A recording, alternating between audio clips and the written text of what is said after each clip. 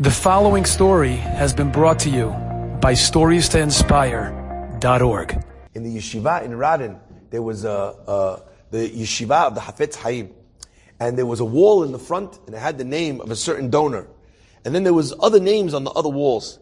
So someone once asked, "What's going on? What's happening here?" And they said the following. It's fascinating. When the Hafetz Chaim decided that he was going to build the yeshiva, he decided this was necessary, so he's going to go do it. So he went out. People started hearing that the Hafetz Chaim himself is running the building campaign. An elderly man and woman that lived in the city, they were very wealthy, but they had no children. So they came to the Hafetz Chaim and they said, "Listen, we have no children. We have no continuity after we pass away. We want that the yeshiva should be in our merit. We want to give, here's the money for the whole yeshiva." The Hafetz Chaim says, "I'm so sorry, I have to refuse your donation." They said, "What do you mean, Rabbi? You should go back to studying and to teaching. Here's all the money. Build the yeshiva. What are you wasting your time?" Rabbi said, to build the yeshiva is something that the Jewish people do together. They don't do it nobody does it by themselves. Everybody has to do it together. And because that's the case, he says, "I can't take your money."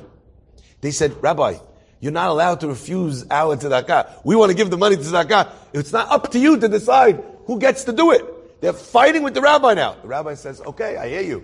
They said, "Well, we're going to take you to a din Torah. Ashrechem Yisrael," that this is a Jewish court case. By the way, who wants to go up against the Hafetz Chaim? By the way, I don't know, who are you going to get to represent you? They go to the Bet Din of Rav Yitzchak Elchanan Spector. Travel there, Hafetz Chaim, the guy and his wife, the elderly man and his wife, they present the case.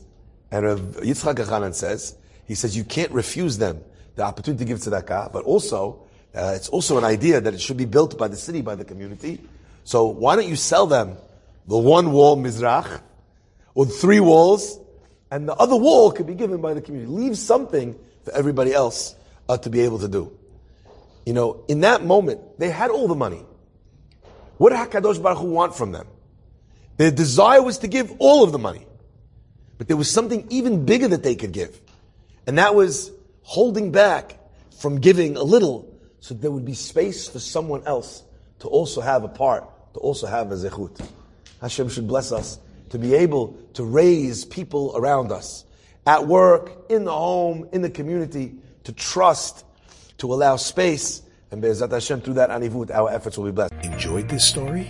Come again. Bring a friend. StoriesToInspire.org